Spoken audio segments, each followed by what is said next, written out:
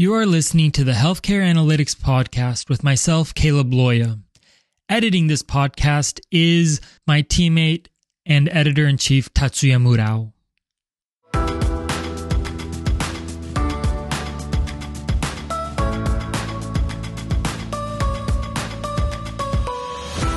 A couple years ago, my sister and I went on a trip to go hiking at Big Bend National Park. If you don't know where that is, it's a national park at the very, very south end of Texas. And it borders the Mexico-US border and is along the Rio Grande. If you look it up, it's a beautiful piece of land. It is bordered by desert, has some Chihuahua mountains in the background, and is incredibly beautiful for that terrain. And so when we got there, we decided that we wanted to do a 30-mile hike. That was a couple days worth of hiking, and we thought we could get it done relatively easily, given how healthy we were and that we were quite fit. And when we got to the park, we decided to go to the main office to get a permit in order to be able to camp. And at that park, you needed permits for camping because of limited space for camping. They required that hikers just stayed on the trail and then camped at designated spots. And the reason why is because there was a lot of vegetation that was native to there that they didn't want interrupted by hikers coming through. And when we got to the main office, they gave us an entire map of Big Bend National Park and explained to us the different trails that were available at the time. And we noticed that we wanted to do this 30-mile trail, but needed to have a map in order to understand what kind of terrain there was, where water sources were, where we could drop off things in advance, etc., so that we could plan our trip out. And the guide was very, very helpful in explaining specific particularities about the trail, where there were little streams, where there were hard crossings if there was a flood, where you could get shade, those kinds of things. Because on a map that they gave us, those kinds of markers were not there. The map just gave us an overall understanding of the terrain, where the specific trail was in relation to the entire area. And that's what I want to talk about today in this podcast. The difference between the map and the territory. A map is specifically a guideline or an overall depiction of what the specific territory is. The territory is actually the thing itself. And in many different scenarios, you will have people that explain the map and the territory in different contexts. And I'm going to refer back to our context of hiking because hiking is a really, really great context to understand the difference between the map and the territory. And at Big Bend National Park, they needed to have very, very precise maps so that hikers wouldn't get lost out there in the middle of the desert, because that could be catastrophic. If you don't follow the map, then you could end up in a place that you wouldn't have wanted to end up, and it could be very dire if you do. And in South Texas, that's very much the case. If you're out there in May or June and the temperature is 60 degrees and you don't have any water, well, that's rough, and you may not make it back if you don't know exactly where you're going. So the map helps you understand where you are and where you're going on a conceptual basis. The territory is the actual experience of going through the territory that you are going through. It's the actual experience of wayfinding or finding your way through a specific set of problems, of different terrain, etc. And the irony is that if two people have the same map and are going through the same specific terrain, they're going to have different experiences. And so when they come back from that 30-mile loop or that trail that they walked on, they're going to come back and tell you something different. So I would have told you, hey, here are the crossings, here's the water, you can get shade here, this spot is really difficult, etc. But somebody else would give you other guidance about the specific terrain, because they experienced it in a different way. And that's the irony, is that you can have the same map about a specific goal or guideline that you want to achieve, but you can have different perspectives about that specific map. What I want to explain in terms of analytics is that a lot of times people are using old maps in order to explain the current territory. And this is more common than you might think, where the territory changes but the map stays the same, and fundamentally that map is old. Now I'm going to relate all of this to analytics and to data, but what I want to explain is I want to explain a groundwork for what it means when we talk about the map and the territory. In analytics, when we talk about the map, it is usually the reports, the guidelines, the specific things that are in place that tell you where you should be. So this could be something like the amount of revenue you're bringing in, the costs, how your team is performing, etc. That is the map. The territory is actually what's going on the ground level. That is actually what your staff are experiencing. That is what you are doing on a daily basis. Those are the things that aren't reflected in a map, but are the day-to-day, hour-to-hour things that are done on a daily basis. The ways that you traverse through life, through work, etc. And in your work, the map and territory can be two different things. So let me give you an example of what I mean when it comes to the map versus the territory.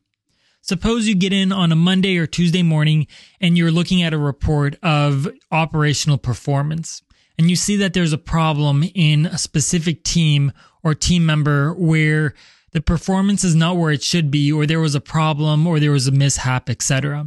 And so you go to that person and say, hey, I saw that this report showed that this problem occurred. And that team member responds back and says, oh yeah, I saw that problem last week. It was really not a big deal. I just had to do this, this, and this to fix it. And it wasn't necessarily my fault. It was just because of a system error, etc. And if that happens, then you're one step behind. You're looking at a map that was, let's say, a week or 2 weeks old, and the problem had already been solved. And so as a leader, you're essentially ineffective and you're lagging behind what's actually going on. And I see this very, very often in many organizations where their response time for leadership is at a point to where it's almost not useful to give any guidance or give any leadership on a day-to-day basis.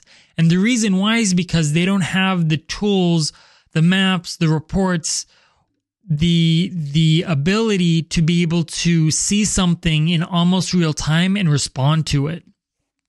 And as technology and as things move faster and faster in our work, in our organizations, in healthcare, in any industry, then we need maps that are more responsive to specific situations. We need maps that flag specific scenarios and tell us, hey, something's going on here. You need to check on that right away. If you have good reports and a good system for understanding what's going on the ground level, then you can be more responsive and your leadership ability can be improved greatly. And if you have responsive tools, then the conversation with the staff member can be something like this.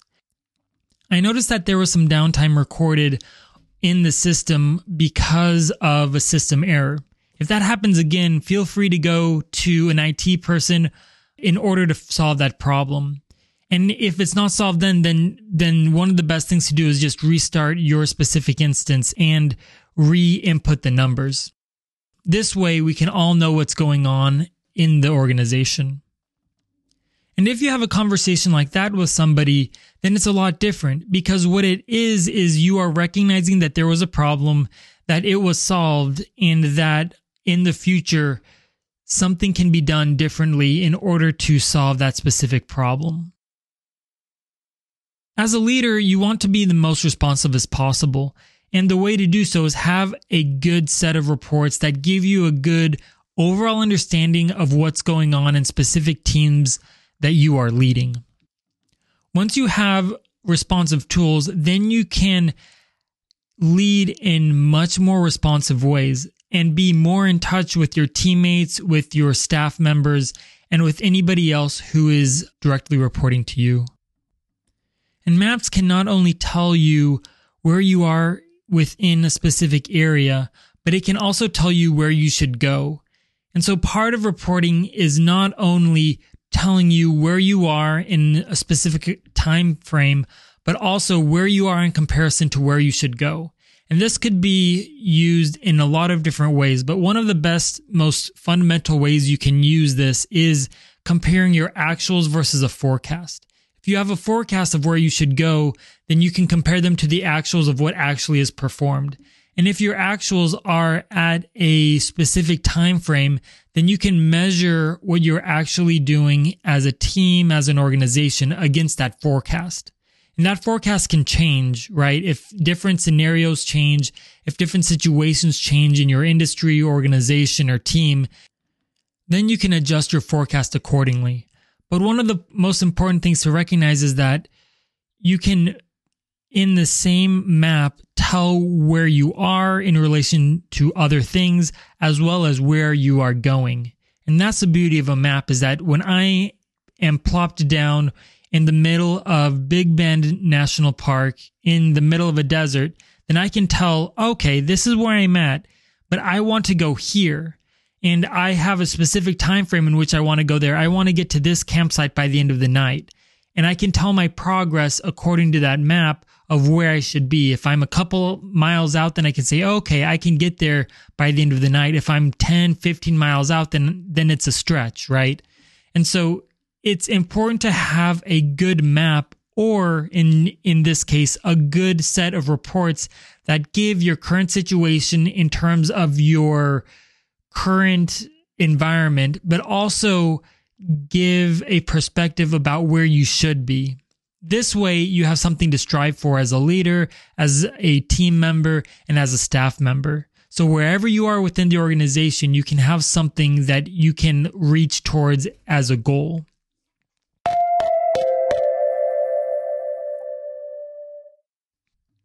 Now, how can we develop the best maps that reflect the territory? How can we build data tools that reflect what is actually going on at the ground level? Well, I would like to share with you a few tips that we have learned at Arcos Analytics that have helped clients be more responsive to what is actually going on within their organization. The first question I would like to ask you is, how responsive are your systems? How often do you get new data about new situations? If you are receiving data on a monthly basis, then most likely you are behind the curve. As a leader, you are working to catch up to whatever is going on the ground level.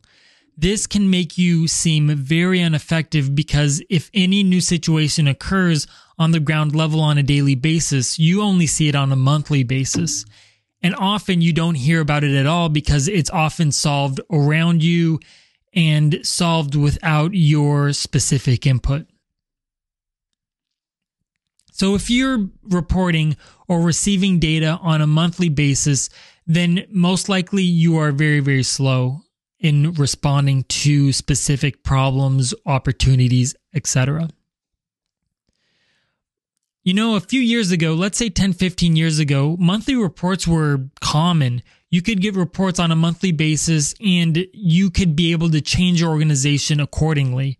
You didn't have to be that responsive. And the reason why was because everybody was on the same cadence. Your competitors were looking at things on a monthly or quarterly basis and didn't really need to see things at a faster pace. And there is no denying that the pace of work is increasing and increasing on a year by year and week by week basis, that people are figuring out how to be more responsive to new situations coming out. Let's use an example of the past year and a half in terms of health guidelines for COVID, or health guidelines for any number of diseases.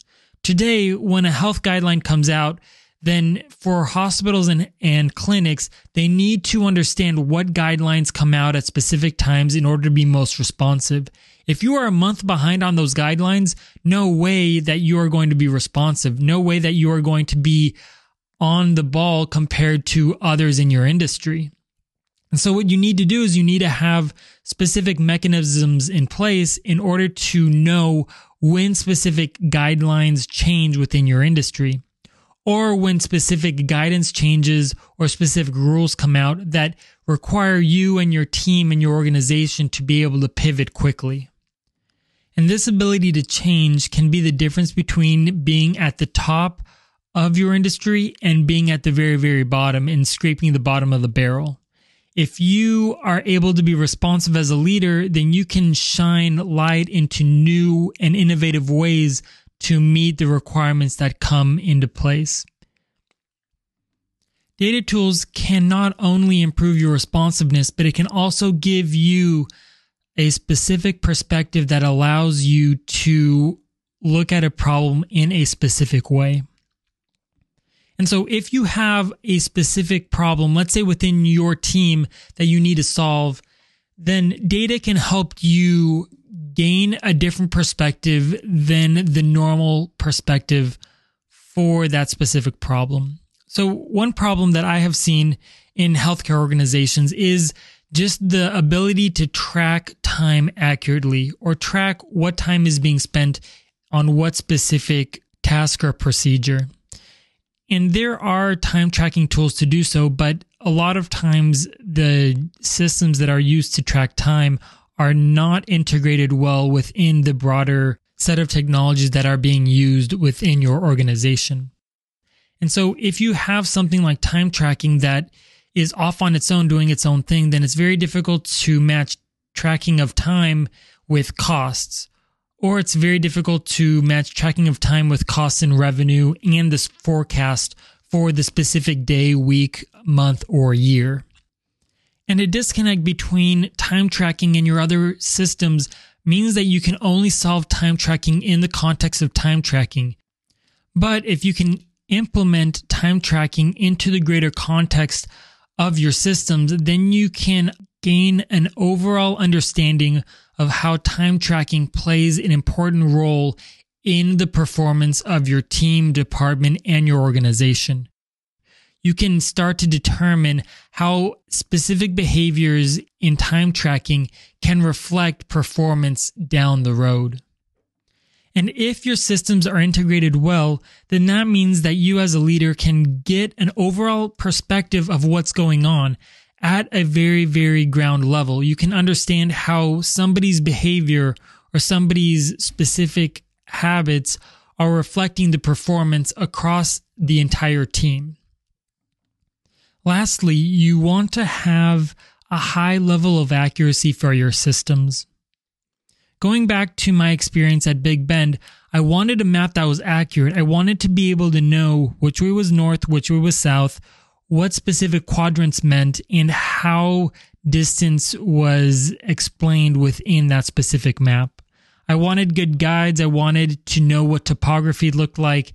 I wanted specific details in that map that helped me navigate through the terrain.